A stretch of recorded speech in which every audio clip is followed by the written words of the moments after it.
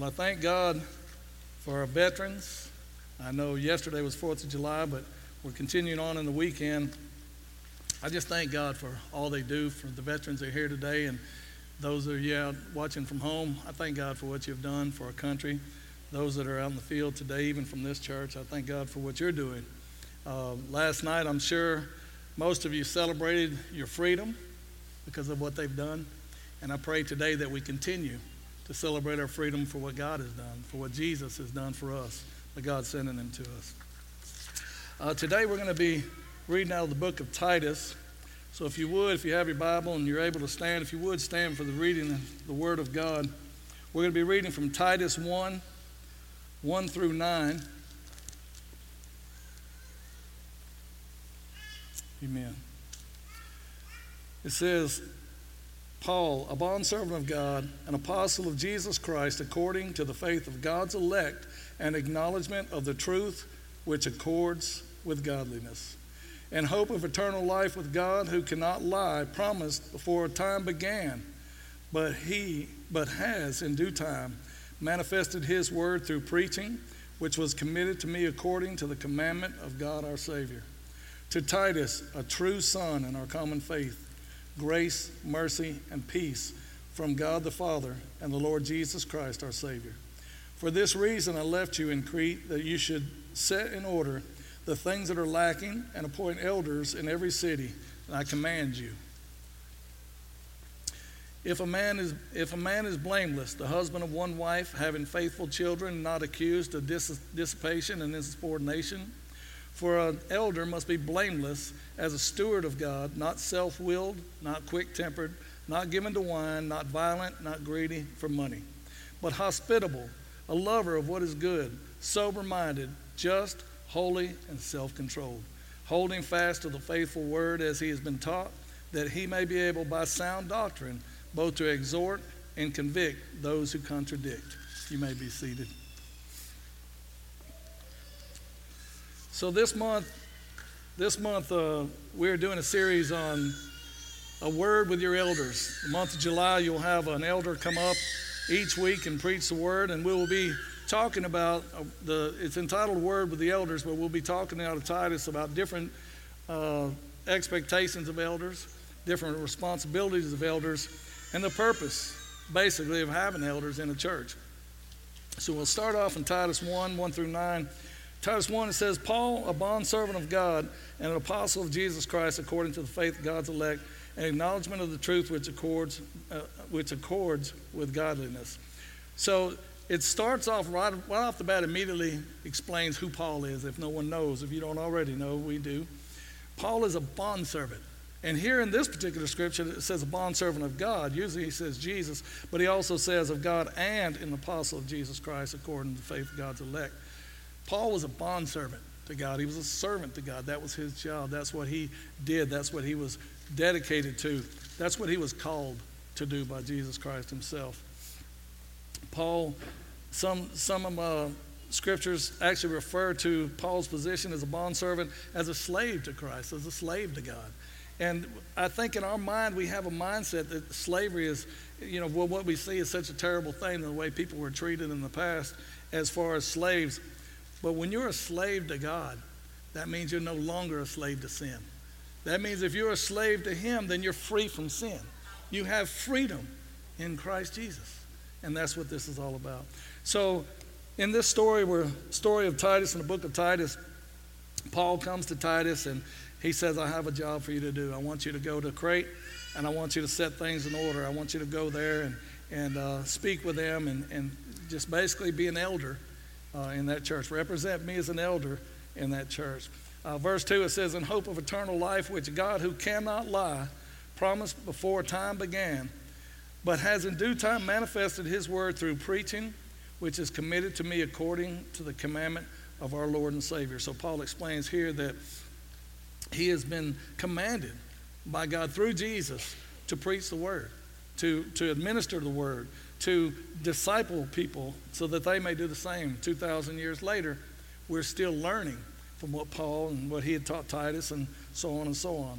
So it is a duty for Paul not only to be a bondservant, not only to be a slave, but to also teach others what he's learned and what he's done and what he's been blessed with. Verse 4 says, to Titus, a true son in our common faith, says, grace, mercy, and peace from God the Father, Lord Jesus Christ, and Savior. So in this particular story, Paul calls Titus a true son in common faith. Now, for those of you that don't know exactly who Titus is or what his background is, Titus is a Greek. Titus was a Gentile. He was unsaved. He did not know Jesus Christ as his Lord and Savior. Titus met Paul when Paul explained to Titus who Jesus was. When Paul described to him the blessings and the goodness and the love that he has for us, the mercy and forgiveness that he has for our sins, when Titus understood who Jesus was, he dedicated his life to Jesus. Not only did he get saved and accept Jesus as Lord and Savior and guarantee his place in heaven, but he dedicated his life to following Jesus Christ, to following Paul and standing beside Paul wherever he may have to go or wherever he may be sent on his own. Titus dedicated his life to following Christ. He says here, verse 5, he said, for this reason I left you in Crete, that you should set in order the things that are lacking and appoint elders in every city as I commanded you. So I know that a lot of us growing up, we went to churches and they didn't have elders. And I know for some people, they may not know why we have elders. What is the purpose? Is it biblical that we have elders? And absolutely. As we see here, Paul actually commands Titus as one of his elders to go he said to go and set in order the things that are lacking and appoint elders. Paul wanted to make sure, just like God wants to make sure, that everything is handled that needs to be handled in the church. If there's any need, if there's anything that needs to be taken care of, he wants to make sure that happens. So Paul appointed elders, and we see here that it is biblical and that Titus stepped up, took his position. But one thing I love about this story is when you look at Titus holds a special place in my heart because I was like Titus. I was lost at one time, which I'm sure most of you were. All of you were. At one time I was lost, didn't know Jesus Christ. When I was 7 years old, I came to know Christ. When I was 7 years old. And I told this story earlier today, and I'll tell it again. Pete Brooks, the first time Pete Brooks and I had a conversation, we were on a field trip, and we stopped at a barbecue place, sitting there eating some good food and having a conversation. And I'd seen Pete, but I never sat down and had a conversation with him up until this point. We were sitting there talking, and he was telling me how he drove bus for years and how he drives a bus, for the church, and he was driving that day, and said he drives a bus for the church and everything, and just very encouraging, very, very, just a guy you can just bond with immediately, a guy you just feel comfortable with right off the bat. But I remember I told Pete, I said, I respect your position in the church as driving the bus and doing that. I said, that means so much to me. That position holds such a high place for me because it was because of a driver, because of a bus driver or a van driver in a church that I'm here today. When I was 7 years old, I lived in Miami. I lived in a really rough place in Miami in the ghettos. And 7 years old, that's where I was born. Up to 7 years old, I lived in Miami, moved to Alabama when I was 8. But while I was in Miami and while I was in one of the roughest places there, I'd seen a lot more for a 7-year-old than some grown men will ever see in their lives. It was a rough place to live. But in the midst of everything, in the midst of this storm, in the midst of the chaos in my life, a church van from the local Baptist church pulled up in we call them apartments, pulled up into our apartment complex. And they came to my door and they knocked on the door and they asked my parents would they like to come to church. And they're like, no, we're good. We don't go to church, So they asked them, said, well, what about the children? Are they involved in the church? Do they go to the church regularly? And they said, no, they're not right now at this time. We don't go anywhere. They said, well, how about if we come and pick up the children each week and take them to church for a couple hours and then bring them back home? Well, of course, my parents were like, wait a minute, you're talking about you're going to come get these kids, pick them up for 2 hours, feed them, and teach them good stuff, and bring them back home. Yeah, help yourself, knock yourself out, right? So they did. They come to our house every Sunday, every Wednesday, every Sunday evening they would come to our house and they would pick me and my sister up and they would take us to church. And at 7 years old, some people say, well, a child that young doesn't know the difference between right or wrong or doesn't understand the meaning of Christ and salvation. I did, y'all. I'm telling you, I knew that my life I was not living the way I should even at 7 years old. And I knew that at 7 years old, with the environment that I grew up in, I knew that I couldn't do it on my own. I was at least knew that much at 7 years, that I can't do this. I can't live the way that this word says we should live on my own, that I needed Jesus Christ. So I accepted Jesus Christ as my Lord and Savior at 7 years old, and I was baptized. And when I told my mother, I said, at 7 years old, I told my mother, I said, I'm going to be a preacher when I grow up. I'm going to be a preacher. She said, oh, that's wonderful. That's great, son. You know, that's lovely. She's probably thinking, oh, my God, this boy don't have a clue. But I said, I'm going to be a preacher. And little did I know, I felt in my heart that that's what I wanted to do. I felt in my heart that's what God wanted for me. But little did I know how my life was going to go from there and how it would end up today. When I told my parents I was going to be a preacher, we moved to Alabama. I got involved in a church and worked hand in hand with a pastor until I was 13 years old. When I was 13 years old, I turned my back on God. I walked away from God. I just literally went on my own, you know, kind of like the prodigal son deal. You know, I took what I had and I left. And I ran from God for 20 years. 20 years. Now, as an adult and having children of my own, if you would have told me that, hey, you know, God still has a plan for you, he still has a place for you in the kingdom of heaven, I'd say, not me, not me. I'm not the guy he wants. I've gone too far, I've done too much, and I really don't. I'm really not interested, is what I would have told you. But I want to tell you something. When you have a call on your life from God himself, from the beginning of time, he has ordained a place for you in the kingdom of heaven. When you have a call on your life from God, you can run as far as you want, but that call will never change. And you'll never have peace until you accept that call. And when I was 33 years old, everything I cared for, everything I thought I was doing was good, was gone. It was terrible. It had fallen apart. It just shattered in front of me. My life was shattered. And I knew from being a child that Jesus was the only way. He was the only hope, the only peace. So I came back, went to the altar, rededicated my life to Christ at 33 years old. And I'm telling you something, when I came back, God immediately started putting on my heart, the calling that I gave you as a child still stands. I want you to preach. I want you to be a minister. I want you to go forward in the kingdom and do your part. So when I took my rightful place in the kingdom of heaven, it changed my life, y'all. It blew me away. If you would have told me as a young man that I would be standing here today as an elder of this church, there was no way I would be able to picture or imagine that. First thing I would have told you is, I'm not the guy you're looking for. I'm not worthy. But y'all, none of us are worthy to take our place in the kingdom of heaven. None of us are worthy. But each and every one of us are appointed. So I want to challenge you today as we go on into this story of the roles of an elder. I want to challenge you to find your place in the kingdom of heaven. Take your place in the kingdom of heaven. And man, enjoy your place in the kingdom of heaven. God will blow your mind. I mean, being here, being an elder with Cody as a pastor and the brother elders that I have, it just amazes me. Sometimes I don't even feel comfortable, not comfortable, I don't even feel worthy to sit in the same room with them because the devil will remind me of my past. But then God will remind me of my future, of my presence, of his calling from the beginning in my life. So I thank God for what he's done in my life, and I challenge you to let him fulfill the joy in your life and the peace in your life. Take your rightful place in the kingdom of heaven. We're going to talk here about the roles and responsibilities of an elder, but I just wanted to share that with you. I just want to share something a little personal to me, but I just wanted you to see, because our testimonies are powerful. And I want you to see that God will move in your life, and he has a place for you.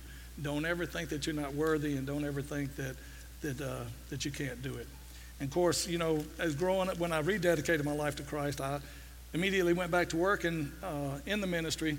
And of course, my mindset at that time, going through Bible college and things like that, I thought when you're called to preach, then you have to run a church. That's what preachers do. They run churches, you know. But there's a difference. There's a difference that I've learned over the years. There's pastors, there's preachers, there's teachers, there's leaders, elders. There's so many positions in the kingdom of heaven, and each one is equally important. We have to find ours. And I thank God that I finally found mine. And I tell my wife all the time, I said, I'm at peace because I know I am doing what God's called me to do. Not perfect, not that I don't make mistakes, but I'm doing what I'm called to do. So I challenge you today to find that place. So going on in the word of Titus, verse 5, he says, for this reason I left you in Crete, that you should set in order the things that are lacking and appoint elders in every city as I've commanded you. So I want to give you an example of some of the duties of an elder. Here's five examples of some of the duties of an elder. An elder is called to be a peacemaker. He's called to settle disputes in the church. This is basically what Paul was sending Titus to do in Crete, is to settle some disputes. So they're called to be peacemakers. They're called to unite people, to bring them together. You know, if you have an issue, come to one of the elders, share it with them, so that we continue to grow. We can continue to love on each other and continue to be a family. They're called to be disciples. They're called to take what they have learned and what they have been taught and teach it, and to guide and to minister to the church family. So if you have a need, or if you have a desire, or if you just want to grow more in the gospel, please call us anytime, 24 hours a day. I promise you we'll be there for you. And I can't say that about all the friends that I have in the world, even family members, but I can say that about this church, that we will be there for you 24 hours a day, and we will minister to you in any way we can. 3, prayer warriors. An elder has to be a prayer warrior. He has to pray for those that are hurting, sick, or in need. Anytime you're in need or hurting, please call us, fill out a connection card, because sometimes we may not know. We may not know there's a situation going on in your life, and we would love to pray for you, pray with you for that. Trustworthy. An elder must be trustworthy, must be somebody that can be trusted in confidence with your spiritual walk. That's very important to us. And then 5, doers of the word. Not just hearers of the word, but doers of the word. Not serving just openly and helping physically, but studying, praying, and fasting, and hearing from God, and of course being taught by our mentors as well. So that's basically the duties of an elder. In short, there's a lot that goes on, but that's basically what they're here for. That's why they're in position here to stand beside Cody and just help minister, to help reach people, so we can reach people more on a personal basis than just on Sunday mornings. We want to be a part of your lives. We want you to be a part of ours more than just on Sundays. Verse 6 starts talking about the responsibilities, or the requirements of an elder. The requirements of an elder in verse 6 says, if a man is blameless, the husband of one wife, having faithful children, accused of dissipation and insubordination. So basically he's saying a man is blameless, and we'll go a little bit more into that in 7. He talks about it again. But a man should be blameless. To be an elder, he should be blameless. He should be someone that can't be accused of not living, not walking the walk. You know, an elder can't be someone that talks the talk and doesn't walk the walk. In other words, if an elder is going to apply for this position, he has to have his life in order. Not perfect, not that he doesn't make mistakes, but he has to be sold out to Christ. He has to be truly a bondservant, a slave to God, willing to do whatever it takes. Jesus laid his life down for us, not only in his death and resurrection, but he also laid his life down in the ministry when he stepped out of the kingdom of heaven and gave up everything and came down here to save us, and then took his rightful place in the kingdom of heaven. So he's to be blameless, a husband of one wife, a one-woman man, faithful, period. No, if you're not faithful in that area, you're not going to be faithful in other areas. Having faithful children, not accused of being wild and rebellious. Well, that's a tough one right there now. That's a tough one. You know, sometimes it's hard to control and do with your children. Get them to do what you say, but you have to discipline your children. In today's age, I know there's a lot of confusion on that, how we do that, should we do that, but you have to discipline your children. Your children need a parent more than they need a friend. So we have to be that. To be an elder, you have to be able to lead your family, to have discipline and to have strength in your family, and have respect from your family. Because if you can't lead your family, you can't lead a church, right? So that's one of the requirements there. For an elder must be blameless, as he said again. He used that twice now. He used that twice. So you must be of good reputation. You can't just come up here and try to be somebody and then not live in the word, because you will be exposed. You will be called out. Not perfect, just committed. Must be blameless as a steward of God, not self-willed, not quick-tempered, not given to wine, or I think ESV says excessive drinking, not violent, and not greedy for money. So these are the things that an elder, these are the requirements to even become an elder, to even apply and to be considered as an elder. These are the requirements not only that you have to do to enter in, but that you should be living from now on in your life. This is what people expect from you. And people will expect this from you. And when you're in ministry, and those of you who are in the ministry know this, you're under a microscope. Not only is the world watching you, but the church is watching you. And as they should. And they should remind you, and they should come to your pastor if there's a problem. It says in verse 8, it says, but hospitable, a lover of what is good, sober-minded, just, holy, self-controlled. 9 says, holding fast to the faithful word as he has been taught, that he may be able by sound doctrine both to exhort and convict those who contradict. These are the requirements, and these are the expectations and the duties of an elder. But as I said earlier in the earlier service this morning, I believe that these duties should be a goal for a Christian. For everyone, not just an elder, not just a pastor. I believe these should be goals for each and every one of us as a Christian to shoot for, to move forward to.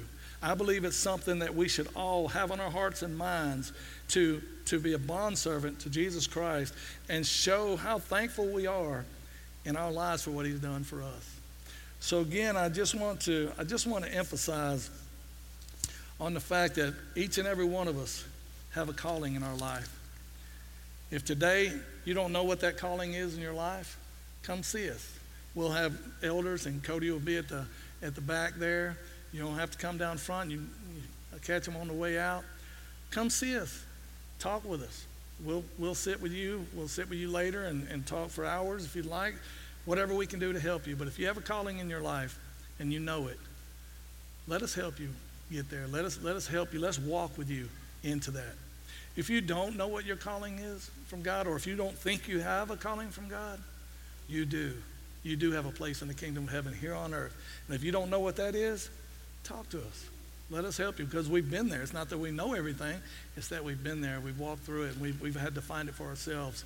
So we can help you to find it for yourself. So if there's anything at all that the elders and that the pastor of this church can do for you, please, all you have to do is ask.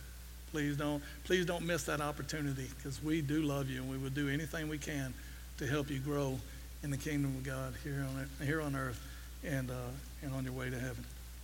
So that's pretty much the message today. It was short and sweet. My wife said, make it short and sweet today. I said, I already said in the first service, it's short and sweet, and you're welcome. So